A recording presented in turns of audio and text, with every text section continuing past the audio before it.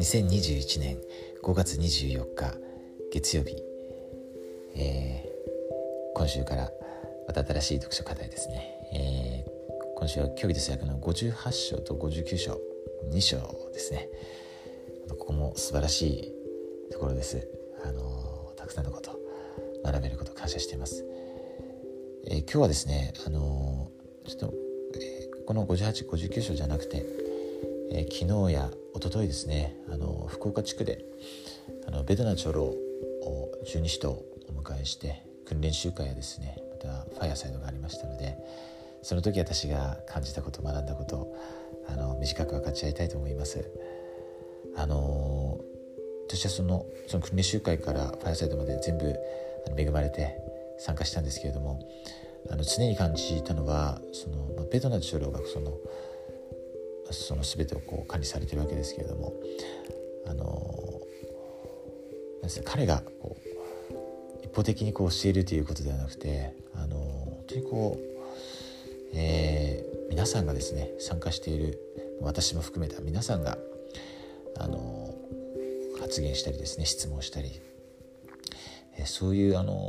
パターンでですね行われたんですね。昨日のファイアサイドもそうですよね。ベドナ長老や姉妹、ケイ長老や姉妹、そしてビンガム姉妹、5人が皆さん話してましたよね。で、そしてベドナ長老最初にですね、こう言われたんですね。訓練集会の時に私たちが話すことに集中して、でそれをメモしたりですね、しないでくださいって言ったんですね。はい、もうそれ絶対やめてくださいって言いました。で、その言葉じゃなくて感じること、心で感じることを、そのことに意識を集中してください。で、そのことを書いてくださいというふうに言われました。私も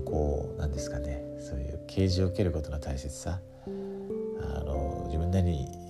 認識しているつもりだったんですけども、やっぱ甘かったなっていうか、本当にすごく感じました。そして実際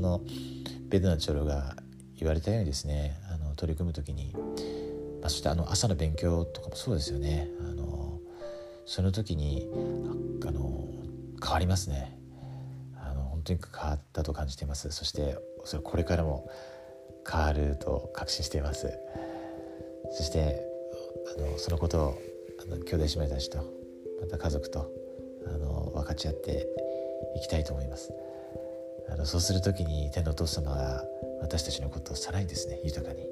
祝福してくださる、っていうことを本当に強く確信します。ベドナ長老がされたこととか教えていることは彼のもちろん教えではないんですよね。教義哲学の88章の122節、この言葉引用されていました。して今読みます。あなた方自身の中から一人の教師を任命しなさい。そして全員が同時に語ることなく、一時に一人を語らせて、すべての者が彼の言うことに耳を傾けるようにしなさい。それはすべての者が語って、すべての者が互いに強化し合うように、またすべての人が等しい特権を持てるようにするためである。本当に素晴らしい聖句ですけれども、ベドナ長老も言われたんですけど、この聖句、一人の教師を任命しなさいとありますけれども、実際そうなんですよね。実際いろんなユニットで教師が召されたりですよね。あると思うんですけど、本当の教師は聖霊ですよね。だからそこをなんていうんですかね、二重の意味があるというか、そしてまたそっちの裏の意味というか、これは大事なわけですよね。御霊が教師なので、その御霊が語ることに集中しなきゃいけないわけですよね。そして御霊を促されて他の方が発言をして、そしてその時もその方の言葉にもちろん耳を傾けるんですけれども、その奥にはその御霊ですね。御霊の声に本当にその耳を傾けて、そこに意識を向けること、それが本当に大事で、その時に私たち多くを学んで、私たち変わるわけですね。強化しちゃうわけです。この彼が主が召された方だということを強く感じました。そしてそれを私たちが行っていくならば、本当に主は私たちを祝福してくださいます。そのことを心から証しします。今分かち合った御言葉が真実であるということ、主が語られた言葉だということ、心から証しします。私たちがそれに従うときに、それを生活に取り入れるときに豊かな祝福があるということ、そしてそれは最終的に永遠の命につながるということ、心からイエス・キリスト様の皆によって証しします。アーメン。